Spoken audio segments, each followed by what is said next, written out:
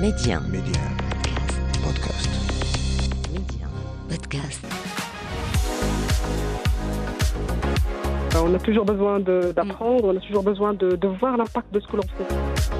Mais ce qui s'est passé, c'est que malheureusement, j'ai eu des soucis de santé et qui étaient vraiment un peu graves. Donc, j'étais obligée de choisir entre continuer ma carrière et m'arrêter pour un instant. Donc, j'ai choisi ma santé, bien sûr, parce que c'est ce qui prime pour moi.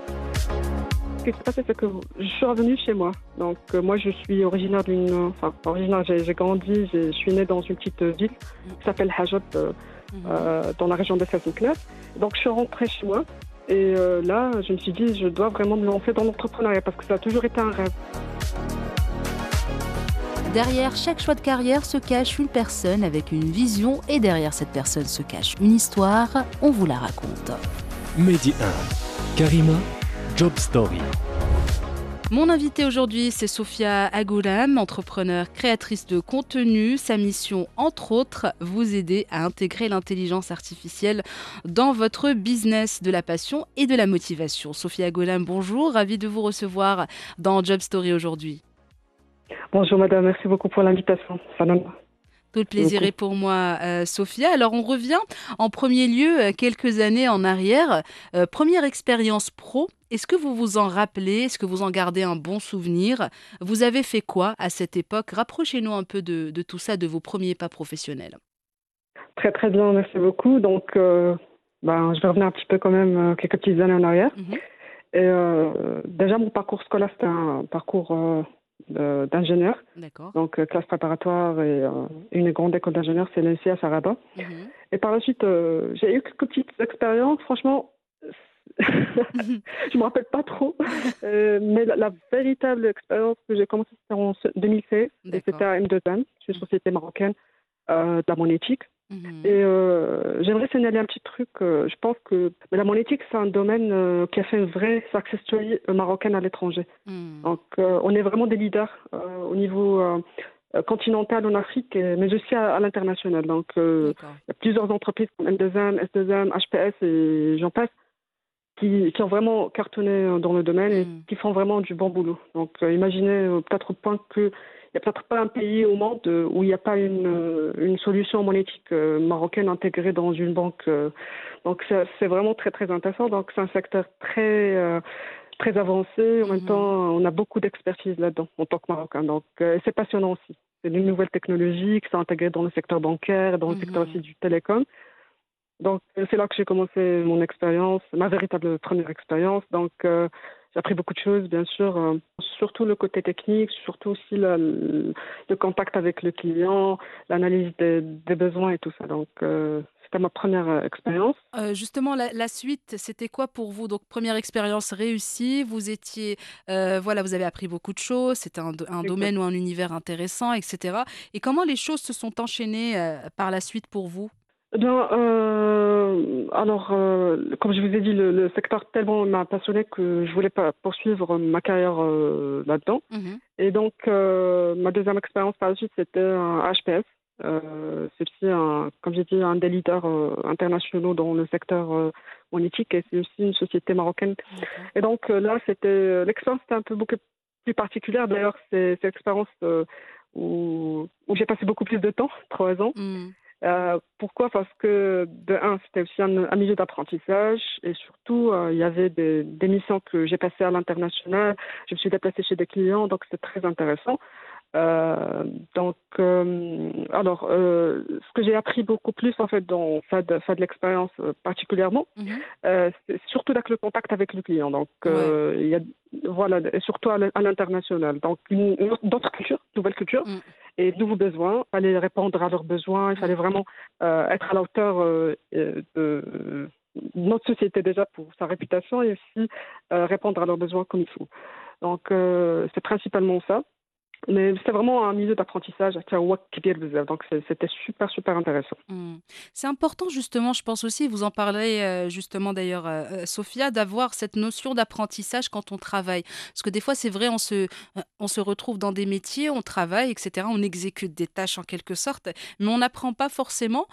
Soit on ne reste pas curieux justement à l'apprentissage, soit on se dit, c'est bon, j'ai ma tâche, je l'accomplis et ça s'arrête là. Alors que des fois, c'est intéressant justement de rester un peu ouvert et d'apprendre. Et voilà, comme vous l'avez si bien fait en tout cas. Exactement. Et d'ailleurs, j'appartiens à cette génération qui aime apprendre. En fait, on apprend tout le temps. Et dès qu'on sent qu'on n'apprend plus, on commence à À s'ennuyer. Voilà. Ouais, c'est vrai.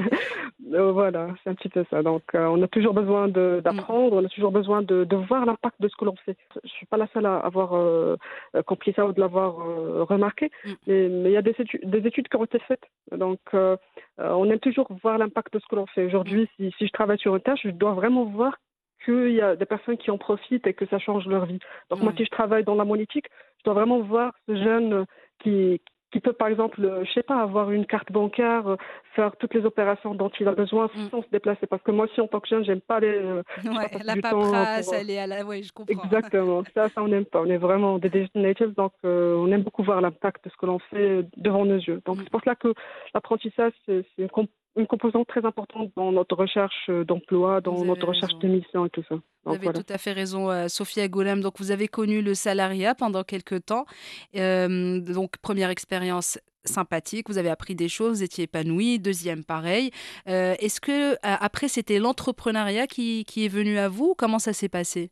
Eh bien, avant en fait, de faire de l'entrepreneuriat, j'étais aussi chef de projet senior. Et c'était une expérience très très riche parce que j'ai touché à la gestion de projet. J'étais en fait amenée à travailler avec toutes les parties prenantes du projet monétique au sein de la banque. D'accord. Mais ce qui s'est passé, c'est que malheureusement, j'ai eu des soucis de santé et qui étaient vraiment un peu graves. Donc, j'étais obligée de choisir entre continuer ma carrière et m'arrêter pour un instant. Donc, j'ai choisi ma santé, bien sûr, Bien parce que c'est sûr, ce qui prime pour moi. bien sûr. Et ce qui s'est passé, c'est que je suis revenue chez moi. Donc, moi, je suis originaire enfin, pas originaire, j'ai grandi, je suis née dans une petite ville qui s'appelle Hajab, dans la région de Saint-Nicolas. Donc, je suis rentrée chez moi. Et là, je me suis dit, je dois vraiment me lancer dans l'entrepreneuriat parce que ça a toujours été un rêve. Donc, D'accord. et surtout que je suis dans le secteur des nouvelles technologies, je peux lancer un business en ligne, il n'y a pas de souci. Donc, je ne suis pas obligée vraiment d'être au centre de l'économie Ouais. marocaine pour commencer quelque chose. Donc, la fibre entrepreneuriale, je l'ai eue depuis mon très très jeune âge. Depuis que j'étais petite, je rêvais toujours d'être entrepreneur, d'avoir un chauffeur. C'était très de donner détaillé des en tout ordres. cas, c'est un rêve détaillé. Exactement. C'est excellent. Parce que ce que je voyais à la télé et tout ça. Donc, c'est un petit peu la même chose qu'à l'informatique, parce qu'à l'informatique, je voyais les gens travailler sur des PC quand j'étais petite, donc je prenais toujours un clavier que j'avais, d'une Ouais. console jeu, et je tapais sur le clavier parce que c'était un rêve de gosse, et alhamdoulilah, ça s'est réalisé. Alhamdoulilah, excellent. Donc l'entrepreneuriat, ça a toujours été un rêve, et surtout, même aussi quand j'ai fait mes études à l'INSEAD, on parlait toujours de start-uping, on parlait de nouvelles technologies, on parlait de tout ça, donc on a même fait un projet de création d'entreprise à l'école, donc ça a installé en moi vraiment cet amour et cette envie de faire de l'entrepreneuriat par la suite. Donc ça a toujours été une envie, une volonté pour vous justement de devenir entrepreneur. C'est important parce qu'il y a des gens Exactement. des fois qui découvrent cette fibre entrepreneuriale tout au long de leur carrière, au fur et à mesure du temps ou au fil des années. Et il y en a d'autres qui disent, ben non, moi j'ai toujours eu cette envie, même si je me suis retrouvée après dans le salariat, j'avais toujours cette envie d'entreprendre. Cette envie d'entreprendre, vous l'aviez, Sophia. Vous avez fait quoi? Parlez-nous un petit peu justement de ce passage, de ce switch de l'univers du salariat vers l'univers de l'entrepreneuriat. Donc déjà, quand on parle d'entrepreneuriat, on parle d'un truc très très important. Cette chose, c'est le network qu'on doit avoir. Moi, c'est vrai que j'ai pu développer un petit réseau professionnel assez important. J'ai fait quelques activités avec des associations et tout ça. Donc, j'ai assisté à pas mal d'événements. Donc, j'avais déjà un network. Mais il fallait le développer. C'est pour cela que j'ai commencé par un podcast où je voulais inviter des gens, apprendre de leurs expériences et en même temps partager ses expériences avec les gens. Parce que c'est facile, en fait. Je peux, par exemple, contacter une personne, lui demander son avis par rapport à quelque chose. Mais ça va être une conversation qui va rester entre nous deux. Mais Ouais, par contre, si je partage ça, ça va être vraiment très très impactant bénéfique. encore une fois. Exactement, Mm. pour moi et pour les autres. Ouais. Donc, c'est pour ça que j'avais commencé un podcast très, très modeste, un podcast audio avec des petits moyens de bord. C'est comme ça, avec Bah un oui, il faut PC. commencer quelque part. Le plus important, c'est le contenu, voilà, c'est pas la qualité du matériel utilisé. Exactement, Mm. c'est surtout ça. Donc, j'ai commencé comme ça. Et en même temps, j'avais un ami qui était encore étudiant, à l'NCF même, et on a commencé une petite boîte qui fait de la prestation de services informatiques. Mhm. Mais on a passé un petit moment et on s'est rendu compte que ça, c'est important. On aime faire ça, mais c'est pas vraiment ce qui nous passionne le plus. Ouais.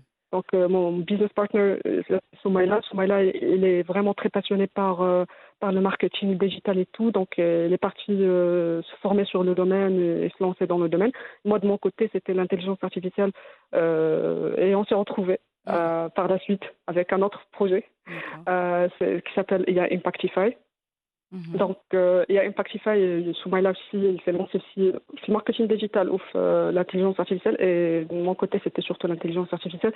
Donc, on s'est dit, maintenant, c'est l'instant ou jamais, Mm. c'est le bon moment, pour essayer de déjà vulgariser le terme, les concepts et tout pour les gens, et en même temps, les aider à l'intégrer dans leur société. Mhm. Donc, c'est un petit peu ça notre mission principale. Et en même temps, on a travaillé sur un software, un Mhm. SaaS, un Software as a Service. C'est une start-up qui s'appelle AI Booster et qui a pris beaucoup de temps pour nous. En fait, je pense qu'on a dépensé 3 mois D'accord. consécutifs de travail acharné Mm. pour avoir un MVP, c'est-à-dire une petite version du software Ouais. qui est basée sur l'intelligence artificielle qui va aider les marketeurs et les gens de sales pour effectuer leurs tâches quotidiennes d'une manière vraiment très facile, automatisée et tout.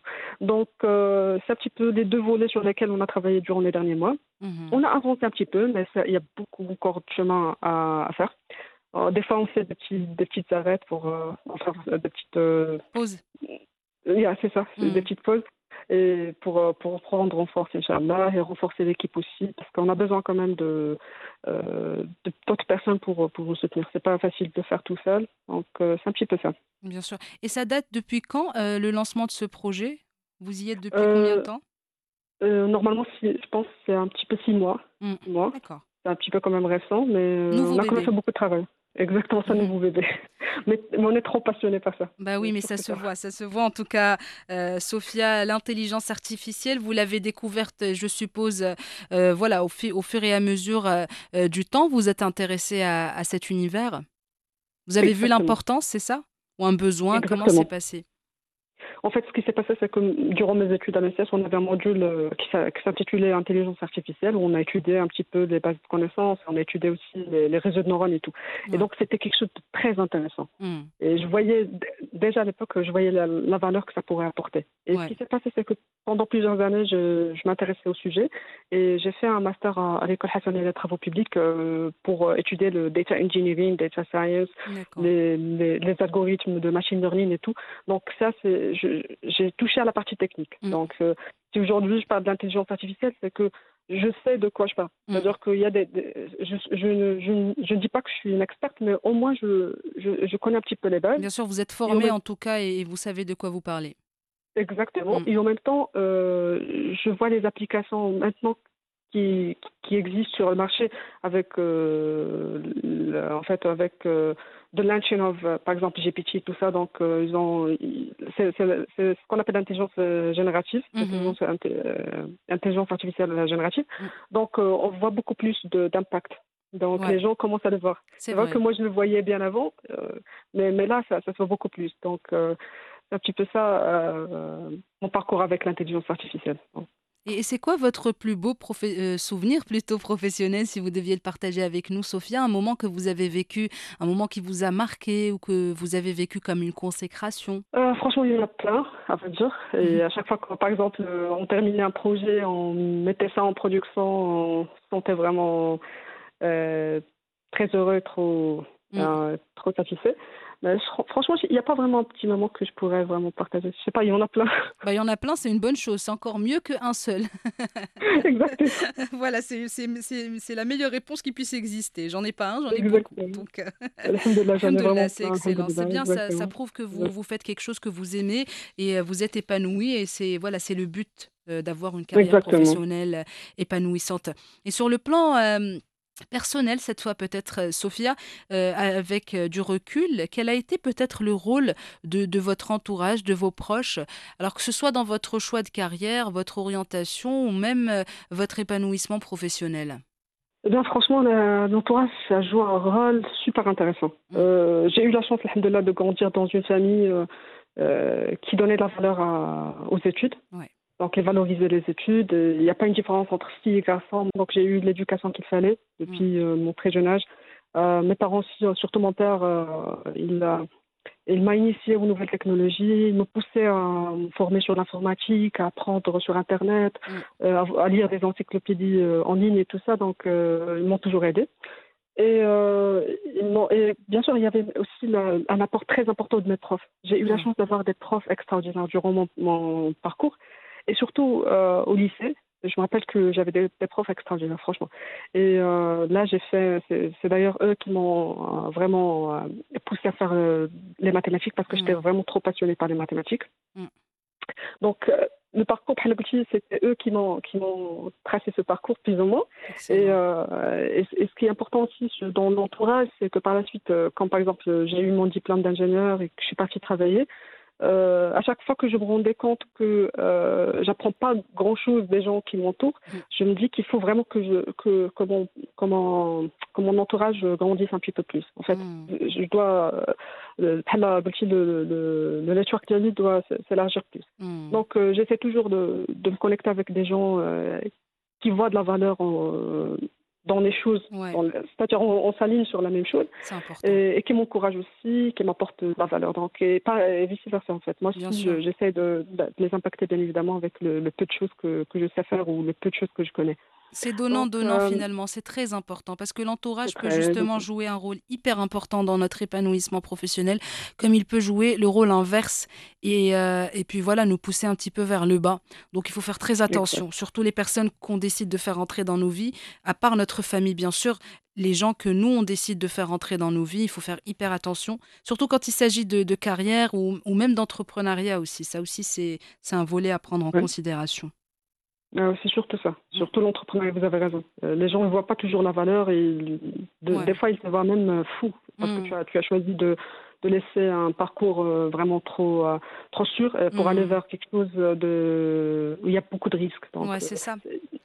Parce que la prise de risque, malheureusement, n'est pas toujours encouragée.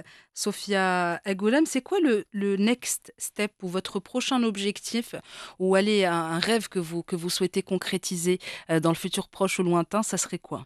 Déjà, en parlant de ma carrière, il y a déjà mon podcast que je vous ai dit, sur lequel j'ai travaillé pendant 2 ans, que j'aimerais voir un peu grandir parce que je veux qu'il sorte un petit peu du cadre national pour aller vers l'international, Inch'Allah.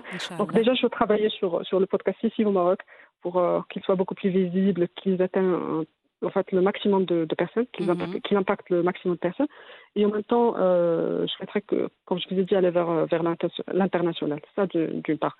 Pour mon business, en fait, l'objectif pour les prochaines périodes, en fait, c'est déjà de continuer sur notre SaaS parce que je sais que ça va apporter beaucoup de valeur. On a travaillé, on a passé beaucoup de temps à travailler sur ça et je sais qu'il y a beaucoup de besoins dans le marché, donc il faut vraiment le commercialiser et bien sûr ajouter de nouvelles fonctionnalités. Le problème, c'est que on est dans l'intelligence artificielle, les choses changent vraiment très régulièrement. Et très rapidement. Donc, exactement, donc il faut toujours être à l'écoute et tout, donc ça d'un côté. Et en même temps, faire beaucoup de partenariats, parce que je sais qu'il y a beaucoup de besoins aussi pour l'intégration de l'intelligence artificielle, donc on va essayer d'aller vers des partenariats au niveau national et international pour pouvoir grandir en fait et aussi recruter des gens avec nous, pourquoi pas, pour répondre aux besoins, Inch'Allah. Donc principalement c'est un petit peu ça et j'aimerais aussi je sais pas, avoir une success story que, Inch'Allah, qui pourrait par exemple par la suite motiver d'autres personnes, Inch'Allah.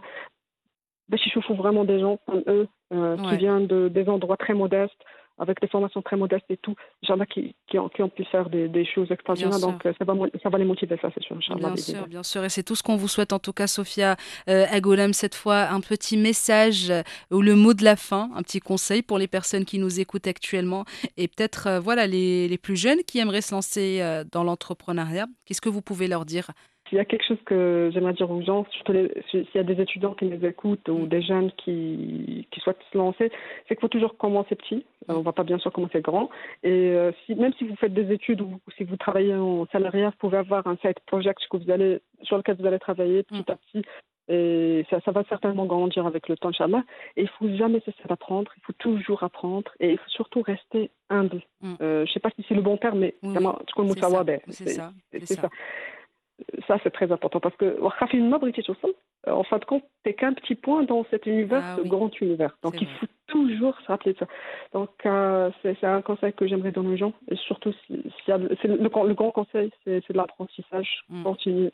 Quel que soit votre âge, quel que soit votre métier, il faut toujours continuer à apprendre. Et voilà, donc c'est un petit peu ça. C'est sur ce très beau conseil, Sofia Agourram, que se referme notre échange. Merci beaucoup d'avoir partagé votre histoire avec nous. C'était un plaisir de vous recevoir dans Job Story. Et je vous souhaite beaucoup, beaucoup de belles choses pour l'avenir, Inch'Allah. Merci beaucoup, madame. Un grand plaisir pour moi. À bientôt. Merci d'avoir partagé vos histoires avec nous en toute intimité, des histoires qui marqueront certains et impacteront plusieurs. Job Story, c'est à retrouver en avant-première sur Média Podcast, un petit abonnement pour la route pour ne plus rien manquer. Restez ouverts et surtout, restez curieux.